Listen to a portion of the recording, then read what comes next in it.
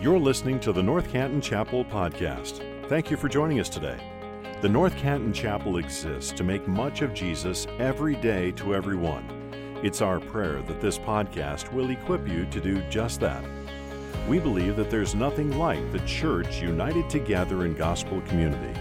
We'd love if you'd stop in and say hello in person if you're in our neighborhood. Our gathering times are at 9 and 10:30 a.m. Thank you again for joining us today. Let's listen in.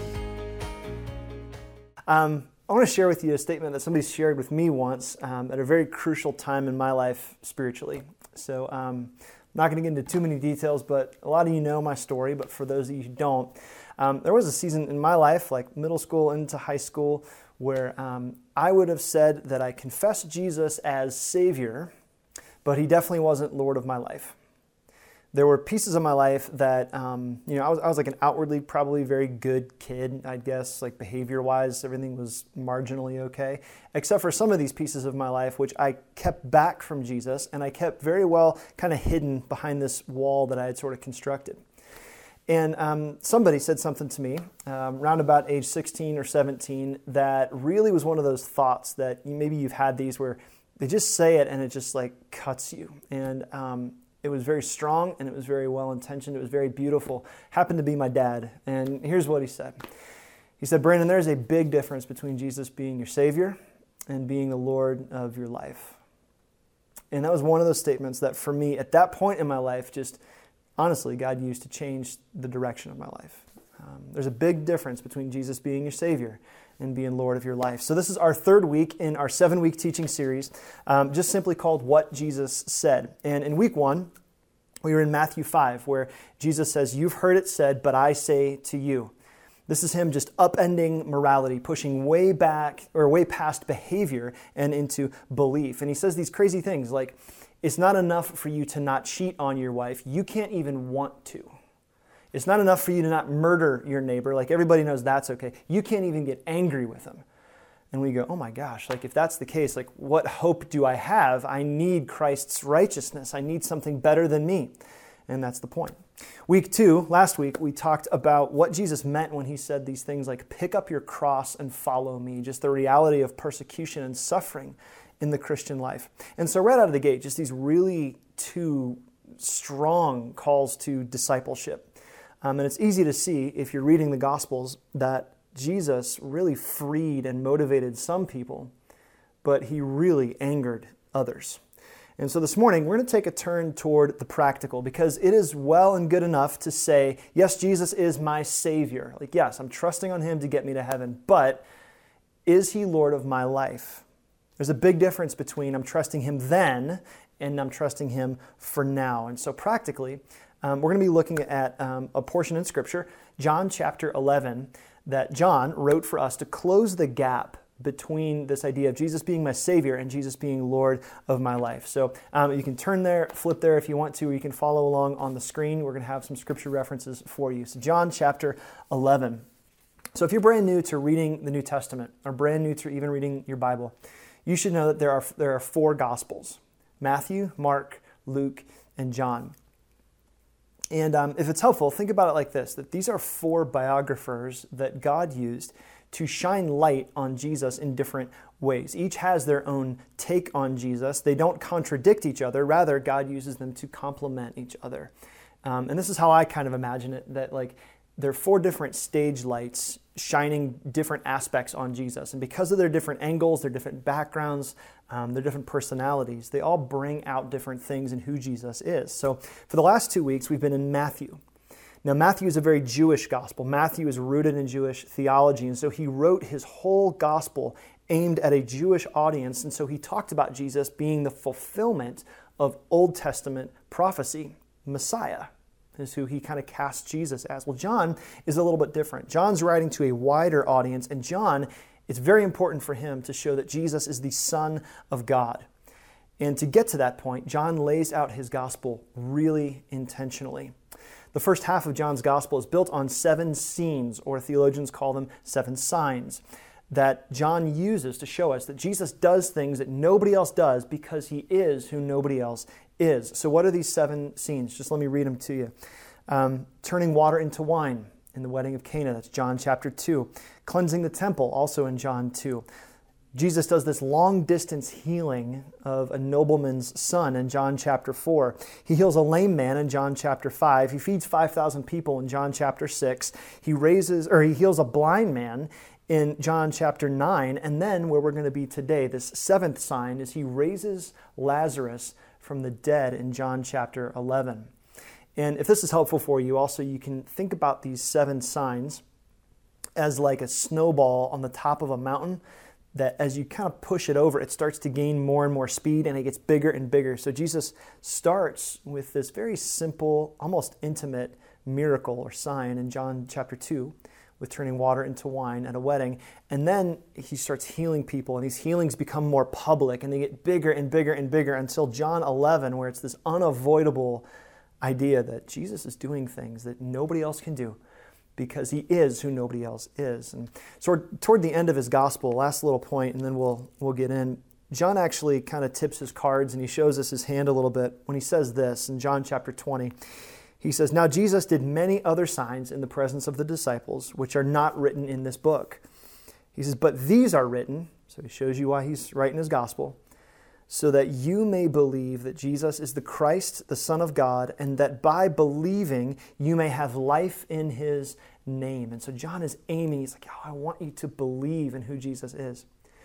And if I could just grab that and push it forward for us today, that's my heart for you.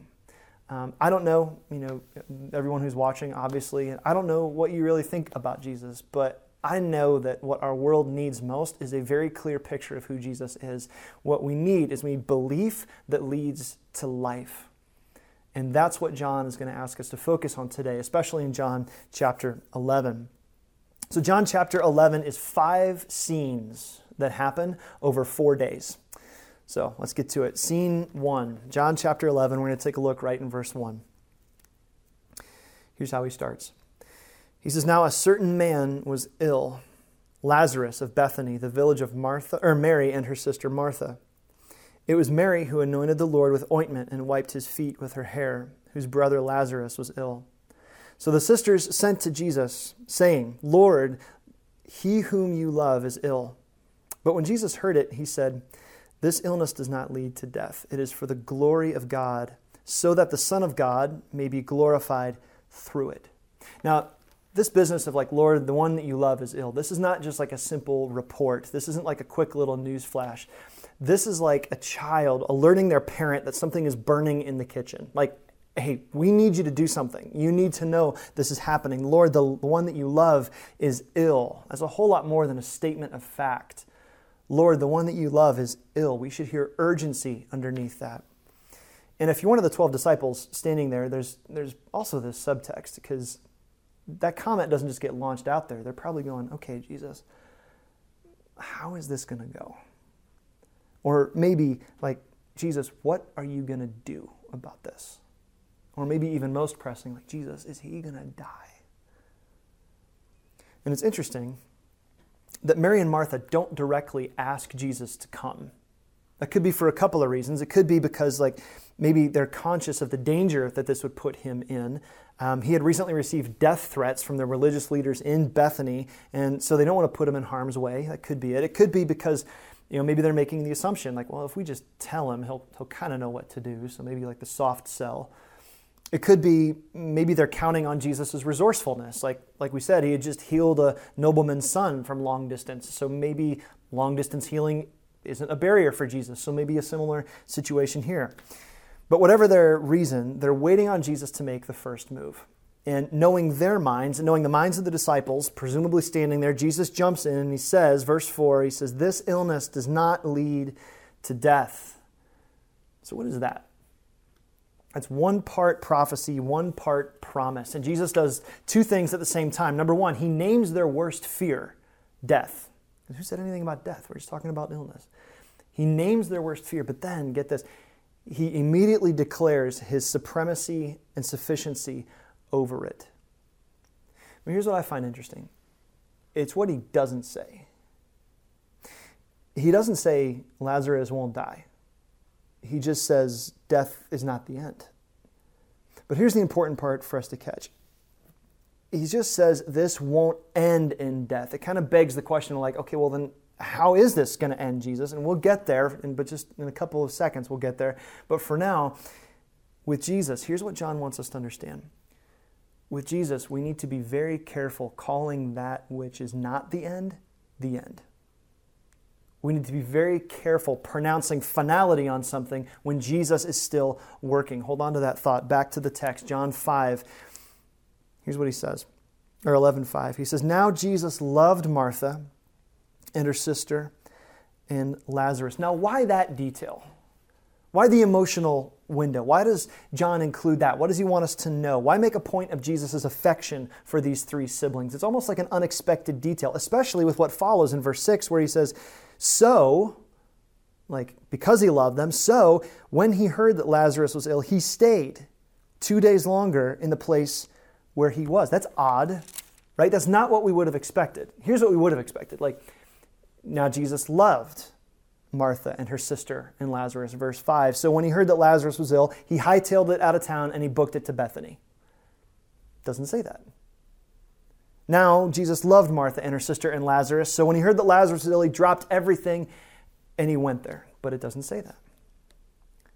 Now he loved Martha and her sister and Lazarus. So when he heard that Lazarus was ill, he sent the disciples ahead of him. Nope. Complete radio silence. The text just says, when he heard that Lazarus was ill, he stayed where he was. And not for like a couple of hours to like formulate his thoughts and rally the disciples and like prepare a really good sermon or something. Like, no, the text tells us that he stayed where he was for how long? 2 days longer, because he loved him. That's a really strange way to show somebody that you love them. To not heal, to not make right, to not push the darkness back. I would understand if the story went, it wasn't his time yet, and so he stayed, or because it was dangerous, and so he stayed. But John is as perplexing here as he is seemingly merciless. He loved him, and so he stayed. His love held him back. His love for Lazarus kept him from Lazarus. His love for Lazarus kept him from doing what everybody thought he should do and knew that he could do. Quick question, and this is not the main point of the narrative, but it's worth pulling off to the side to ask. Do you ever feel like God's keeping his distance from you? Do you ever feel like he's just giving you the silent treatment? Do you ever feel like God's just taking his sweet old time? I do, a lot of times. And I think the important point right here anyway, before this develops any further, is to understand that God's distance, God's timing, and God's silence do not negate God's love. And with that, the curtain falls on scene 1. 2 days go by until Jesus finally says, "Okay, let's go." Scene 2, we're going to start in verse 18. Here's what he says.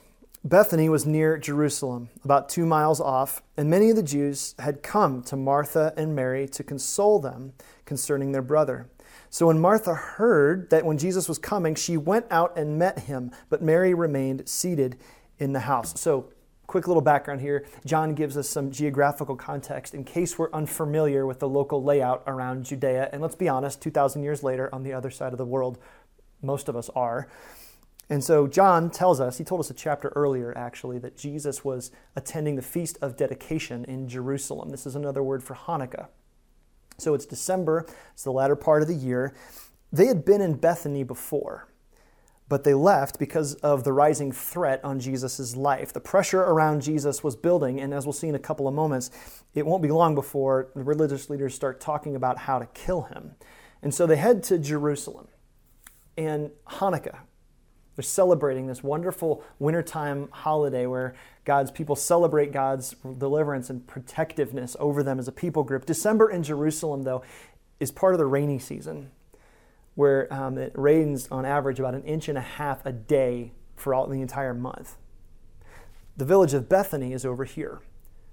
Probably no more than like a dozen households. It's a really small town, and it's about 2 miles east of Jerusalem. To put that in context, that's like for the distance from here, North Canton Chapel, to Washington Square, just down on Maple Street. And with sharp inclines and steep declines in and out of the city, the walk would have taken about 45 minutes. Add the rain and the mud, and while this certainly isn't an easy walk, it wasn't a very long walk. But on the way, John gives us an insight into something. He wants to see this really powerful, semi-private conversation between Martha and Jesus. Here's the scene. Mary's back at home with a house full of mourners, which, interestingly, in Jesus' day, you could actually hire yourself out as a mourner, like a professional mourner. The idea was it would add dignity to the deceased if there was a lot of people there. So, hearing, though, that Jesus is finally on the way, Martha comes out to meet him, which is such a Martha move. Remember, this is Martha we're talking about, this like busy, bossy, and bitter Martha. Like, my sister is sitting there, I'm in the kitchen, Jesus, tell her to help me, Martha. This is like, Mary, stop staring at Jesus and make yourself useful, Martha. This is like the type A driver, proactive, if you want something done, do it yourself, member of this little sibling trio. And when she finally gets to Jesus, she chucks this at him, square in the face. Verse 21, she says, Lord, if you had been here, my brother would not have died. And that emotionally laden two words, if you. Stop for a second. What do you hear under that? If you. There are oceans of emotions underneath those words. Those two words are the most raw, like tender, vulnerable, gutsy human words in this entire story because they live at the intersection of belief and unbelief. If you. So on one hand, there's like this guttural longing for what didn't happen. Like these two sisters just lost their brother. There's this profound pain that they shouldn't have to face. There's emptiness now. Their brother is dead. There's an empty chair at the table. There's this silence where there used to be his voice. There's someone who was there and isn't there, and that's wrong.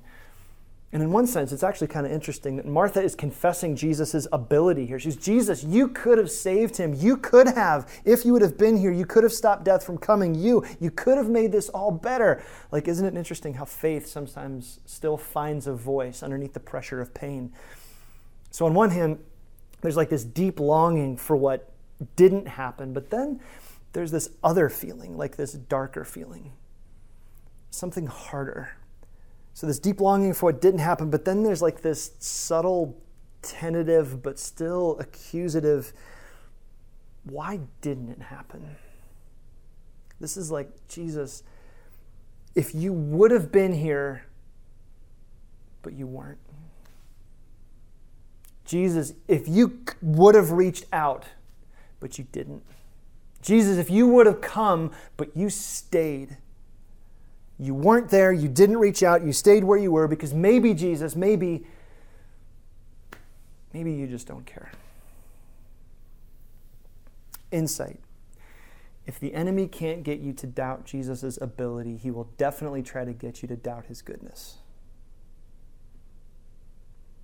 And that's where heartache turns into heartbreak and where we become so spiritually nearsighted that we can't see past our own pain. And the simmering sorrow on the stove boils over into scalding rage. And you can almost hear her like squeezing the words out, confessing in pain, wrenching her emotions down, preaching the gospel to herself in verse 22, where she says, but even now I know that whatever you ask from God, God will give you. Like, if only. The messiness of this emotional tension that's just welling up in Martha. And we've all felt that. Like, I've felt that. I've been there. Because life deals us terrible stuff sometimes. I've been in those hospital rooms, and you have too. I've been there as a pastor, and I've been there as a dad.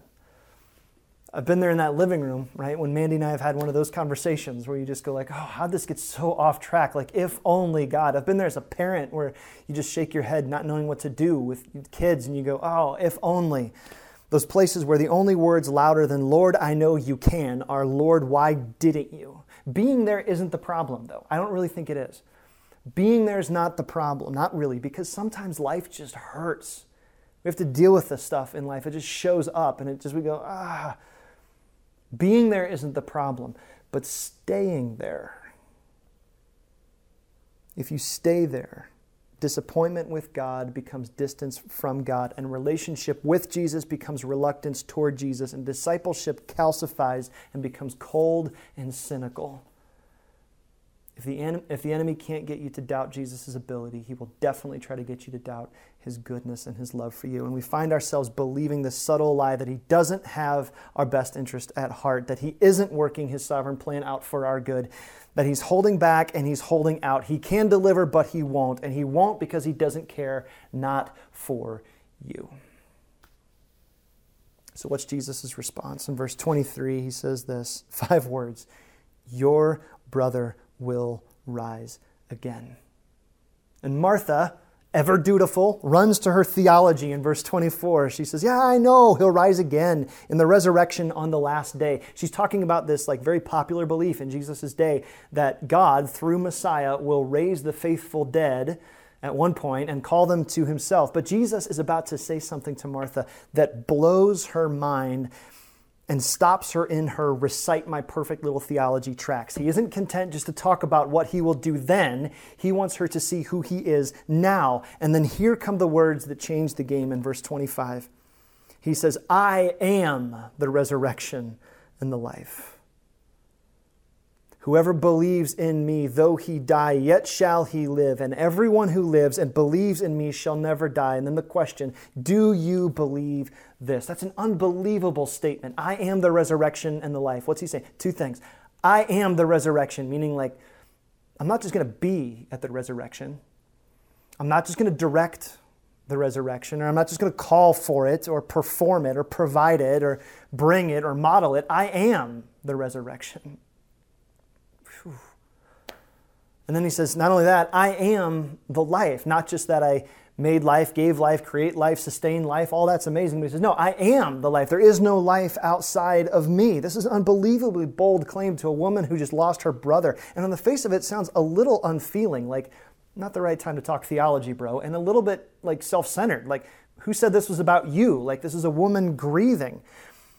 Normal rabbis don't talk like this. Good teachers don't talk this way. Leaders with quippy and quaint, warm and fuzzy, pious spiritual sentimentalities don't talk like this. But Jesus is saying something that absolutely demands a response. He's either 100% right or he's 100% crazy. And this is the masterstroke of Jesus' words to Martha. He makes her personalize her faith because he asks her a question. He says, do you believe this? What's he saying? Do you believe that I am the resurrection and the life? He converts the object of her faith from a what to a who. It's I'm not interested in just what you believe, Martha. Do you believe me? Which is so beautiful because for Martha, pain is a problem. And for Jesus right now, pain becomes the platform. Martha wants to deflect her tension. And for now, Jesus actually wants to deepen the tension. And just to push this for us in 2022 in North Canton, we've got to ask that same question. Do you believe this? Do you believe that Jesus is life? I know he is, and I know he's life for me. I know he is my life. Is he your life? That demands a personal response. What does that even mean for Jesus to be your life? It's been about 13 hours since I've quoted C.S. Lewis, so let me give you his take on this. Here's what C.S. Lewis says. He says, I'm trying to prevent anyone saying the really foolish thing that people often say about Jesus. And here it is. I'm ready to accept Jesus as a great moral teacher, but I don't accept his claim to be God. You ever heard that? I have, or a variation of that. That is the one thing we must not say. A man who is merely a man and said the sort of things Jesus said would not be a great moral teacher. You must make your choice. Either this man was and is the Son of God, or else a madman, or something worse. You can shut him up as a fool, or you can fall at his feet and call him Lord and God. But let us not come with any patronizing nonsense about him being a great teacher. He has not left that open to us. He did not intend to. And so before the curtain closes on scene 2, what's Martha's response to Jesus' question? Verse 27. She said, yes, Lord. I believe that you are the Christ, the Son of God, who's coming into the world. And this is totally me, but I imagine her with her head bowing low, her eyes barely able to look at Jesus, hands clenched, white-knuckled, wringing out her faith like the last drops in a washcloth. Yes, Lord, I believe. End scene 2. Don't you get the impression that Jesus does not tolerate low opinions about him? Don't you get the impression that Jesus is like all or nothing at all? Don't you get the impression that Jesus wants to ask you the same question? Do you believe this? Scene 3. Take a look at verse 28. When she had said this, that's Martha, she went and called her sister Mary, saying in private, "The teacher is here and is calling for you." And when she heard it, that is Mary, she rose quickly and went to him. Now Jesus had not come into the village. He was still at the place where Martha had met him.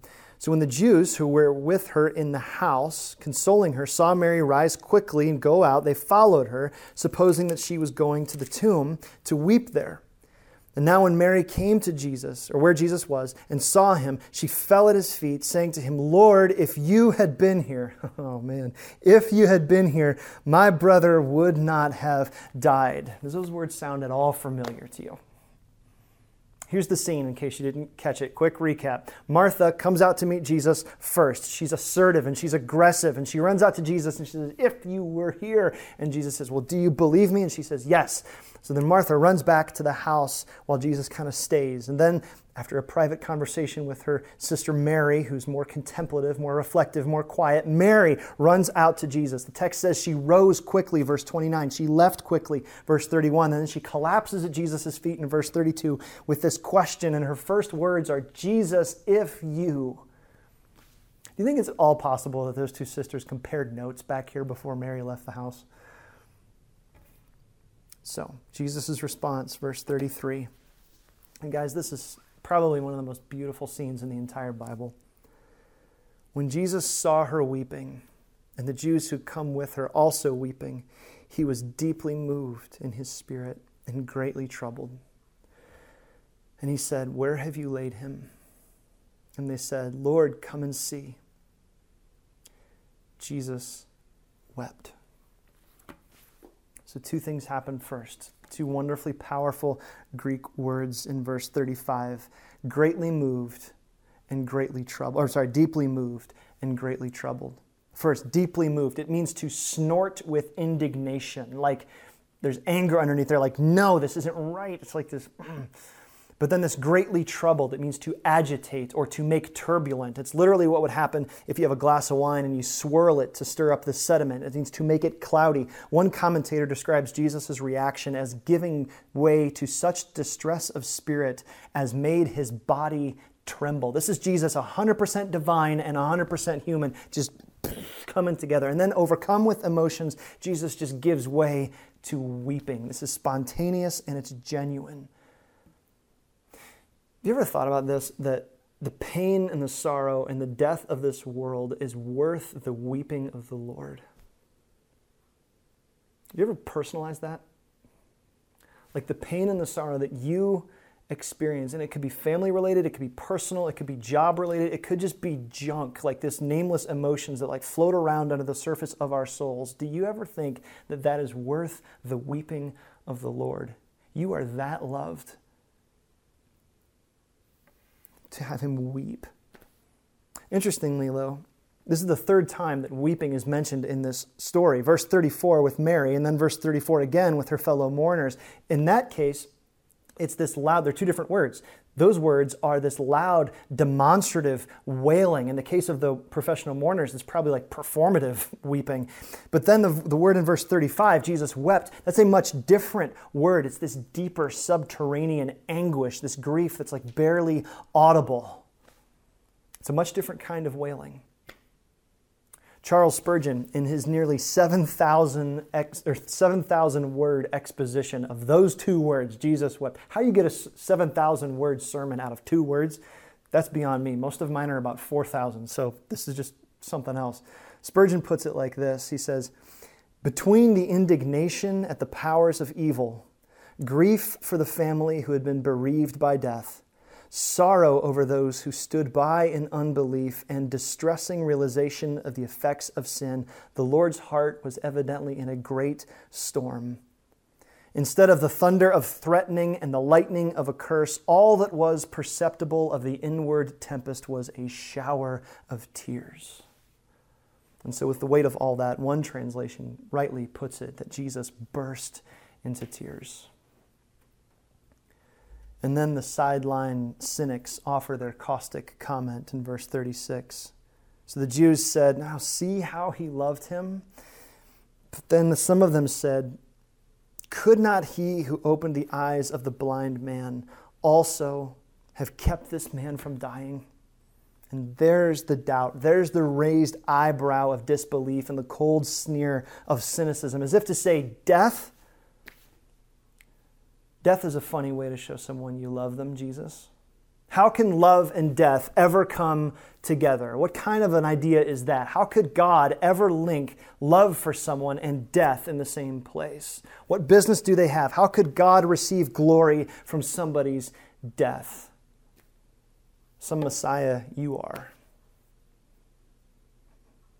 So with that question hanging in the air, scene 3 ends and scene 4 is about to open, because here's the best part. Verse 38, "Then Jesus, deeply moved again," same word, "came to the tomb. It was a cave, and a stone lay across it. And Jesus said, 'Take away the stone.' And Martha, sister of the dead man," I love this, said to him, "Lord, by this time there will be an odor, because he's been dead for 3 days." And Jesus said to her, "Did not I tell you that if you believed, you would see the glory of God?" And so they took away the stone. Jesus lifted up his eyes and said, "Father, I thank you that you have heard me." And then this quick little aside to his Father, where he says, "I know that you always hear me, but I said this on account of the people standing around, that they might believe," there it is again, "that you have sent me." And that's John once more making sure that we know that Lazarus is not the main point here. This little miracle that's about to happen, that's not the main point. This isn't about Jesus and Lazarus. This is about Jesus and you. And so he says in verse 43, when he said these things, he cried out with a loud voice, "Lazarus, come out." And the man who had died came out, his hands and his feet bound with linen strips, and his face wrapped in a cloth. And Jesus said to him, "Unbind him and let him go." And that's it. And the story stops. It's kind of surprising to me that John doesn't give us Lazarus' impression of this whole thing. Because I'd really want to know, what's Lazarus thinking right now? How does he react to this whole thing? But that's secondary. Remember, that's not important. That's immaterial. It's tertiary, because John has something else in his mind. Because as miraculous and amazing as this is, John has another point that he's trying to make. This whole scene ends abruptly because John wants to force a question. And here it is. Doubters and disciples and sinners and cynics, all there to see Jesus conquer death and bring life. Where would you be? Where do you stand with Jesus? Because it's not enough to admire him or marvel at him or be impressed by him. And the question that Jesus asks Martha is the same question John wants to ask us. It's the same question Jesus is asking us 2,000 years later. Hear me. The enemy doesn't care if you marvel at Jesus. He just doesn't want you to trust him. The enemy doesn't care if you're impressed by Jesus. He just doesn't want you to trust him. The enemy doesn't care if you admire Jesus. He just doesn't want you to trust him. And so to make sure we get this question unavoidably in our crosshairs, John's camera pans out. He does this drone shot, wide angle thing. And then to heighten the tension and bring us to a point of decision, he drops us into a place that we've not been before in this story. He drops us into this quiet conversation with a slightly suspicious gathered council. And so quickly, Scene 5. Verse 45 says, "Many of the Jews, therefore, who had come with Mary and had seen what he did, believed in him. But some of them went to the Pharisees and told them what Jesus had done. So the chief priests and the Pharisees gathered the council and said, 'What are we going to do? For this man performs many signs. If we let him go on like this, everyone will believe in him, and the Romans will come, and they'll take away our place and our nation.'" Slide down to verse 53. "So from that day on, they made plans to put him to death." Do you feel the dark clouds start to roll in? This guy, this man is dangerous. He has got to go, whatever it takes. And so the darkened stage is set for the cross. Now think about this with me. When Jesus says, "I am the resurrection and the life," what obvious thing is he leaving out? What obvious step has to happen before someone is resurrected from the dead? What has to happen first? Death. And this is the wonderful, beautiful paradox of the Christian faith and the gospel, is that on the cross, Jesus defeats death by death. That in giving his life for us, he gives life to us. It's what Paul had in mind in Philippians chapter 2 when he says this. He says, being found in human form, he humbled himself by becoming obedient to the point of death, even death on a cross. Therefore, God has highly exalted him and bestowed on him the name that's above every name, so that at the name of Jesus, every knee should bow in heaven and on earth and under the earth, and every tongue confess that Jesus Christ is Lord, to the glory of God the Father. He died, and so he was exalted. What weird paradox is that? But it's what also gives Paul the further push to the church in Rome, in Romans chapter 8, where he says this, I am sure, or it says I've become convinced, or I'm persuaded, that neither death nor life, nor angels nor rulers, nor things present nor things to come, nor powers, nor height nor depth, nor anything else in all creation will be able to separate us from the love of God, which is in Christ Jesus our Lord. And then again to the Corinthians, same idea. He says this, death is swallowed up in victory. And he asks these two smack talky kind of questions where he says, death, where is your victory? Death, where is your sting? Sting of death is sin, and the power of sin is law. But thanks be to God who gives us the victory. How? Through our Lord Jesus Christ. That's why in Revelation 1:18, the risen and glorified Christ introduces himself as the one who was dead, but behold, is alive forevermore. And at the end of all things, Revelation 21, this is this great spot where John says this. He prophesies and he looks forward and he says, he will wipe away every tear from their eyes, and death will be no more. Neither shall there be any mourning, nor crying, nor pain anymore, for the former things have passed away. And then he who was seated on the throne, and I hardly need tell you who that is, said, behold, I am making all things new. And he said, write this down, for these words are trustworthy and true. And he said to me, it is done. I am the Alpha and the Omega. I'm the beginning and the end. To the thirsty, I will give from the spring of the water of life without payment. This is not just a story about a guy who walks out of a grave. I mean, that's dramatic and it's impressive, but that is not the point. This is not a description, a disputation, or a depiction. This is an invitation to what? To know the one who we can trust with our past, our present, and our future, because he is the only one who has ever conquered death. One word, belief. Belief. It comes up 9 times in John chapter 11.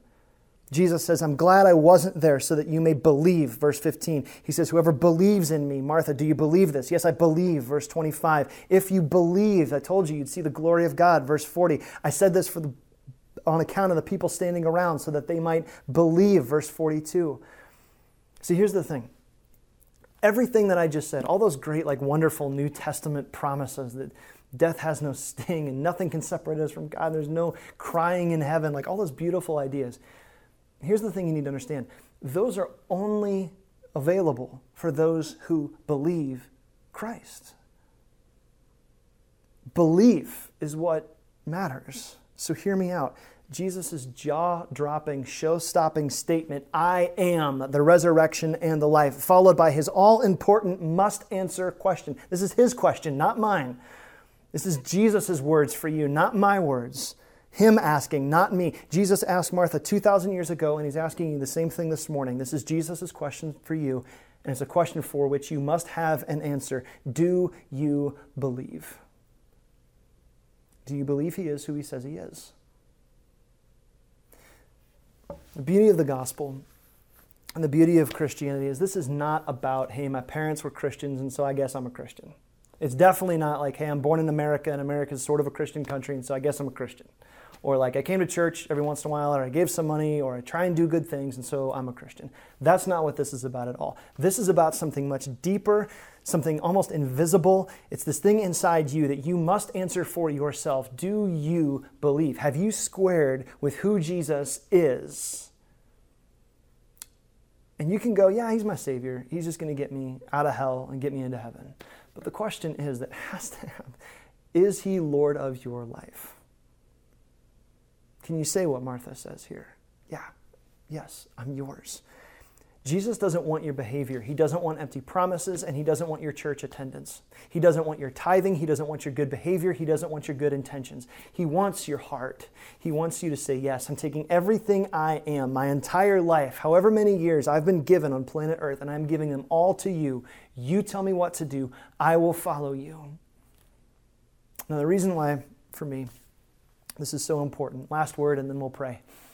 The reason why this is so important to me is I do believe there's a very big difference between somebody saying, yeah, Jesus is my Savior, and Jesus is Lord of my life. Practically, those things typically are very, very different in the lives of many of us. And my hope for you is that you can close that gap. My hope for you is that it isn't just like this get out of hell card, but that Jesus is actually a relational piece of your life because he loves you and he doesn't want you just off the hook.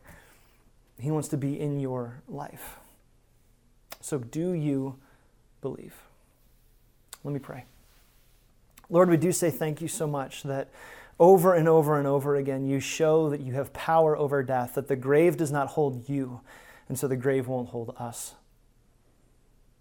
Thank you for doing these amazing things publicly so that we can see them, so we can have evidence to confirm what we dare ourselves to believe, that there is hope beyond the grave and that death will not have the last word, that you do these amazing things to reveal your wonderful heart to us. Jesus, thank you for going to the cross for us, for dying a death that should have been ours so that we can have a life that we don't deserve. Father, we love you.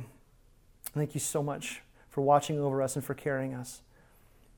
In Jesus' name, amen. Thank you for listening to this episode of the North Canton Chapel Podcast. If this ministry has blessed you in any way, please share this episode with your friends or spread the word on social media. If you subscribe and leave a 5-star review, it goes a long way to helping us make much of Jesus every day to everyone who hears these podcast episodes. You can also donate to this ministry at ncchapel.com/give. Thanks again for joining us. May you go out into your places and spaces, making much of Jesus every day to everyone.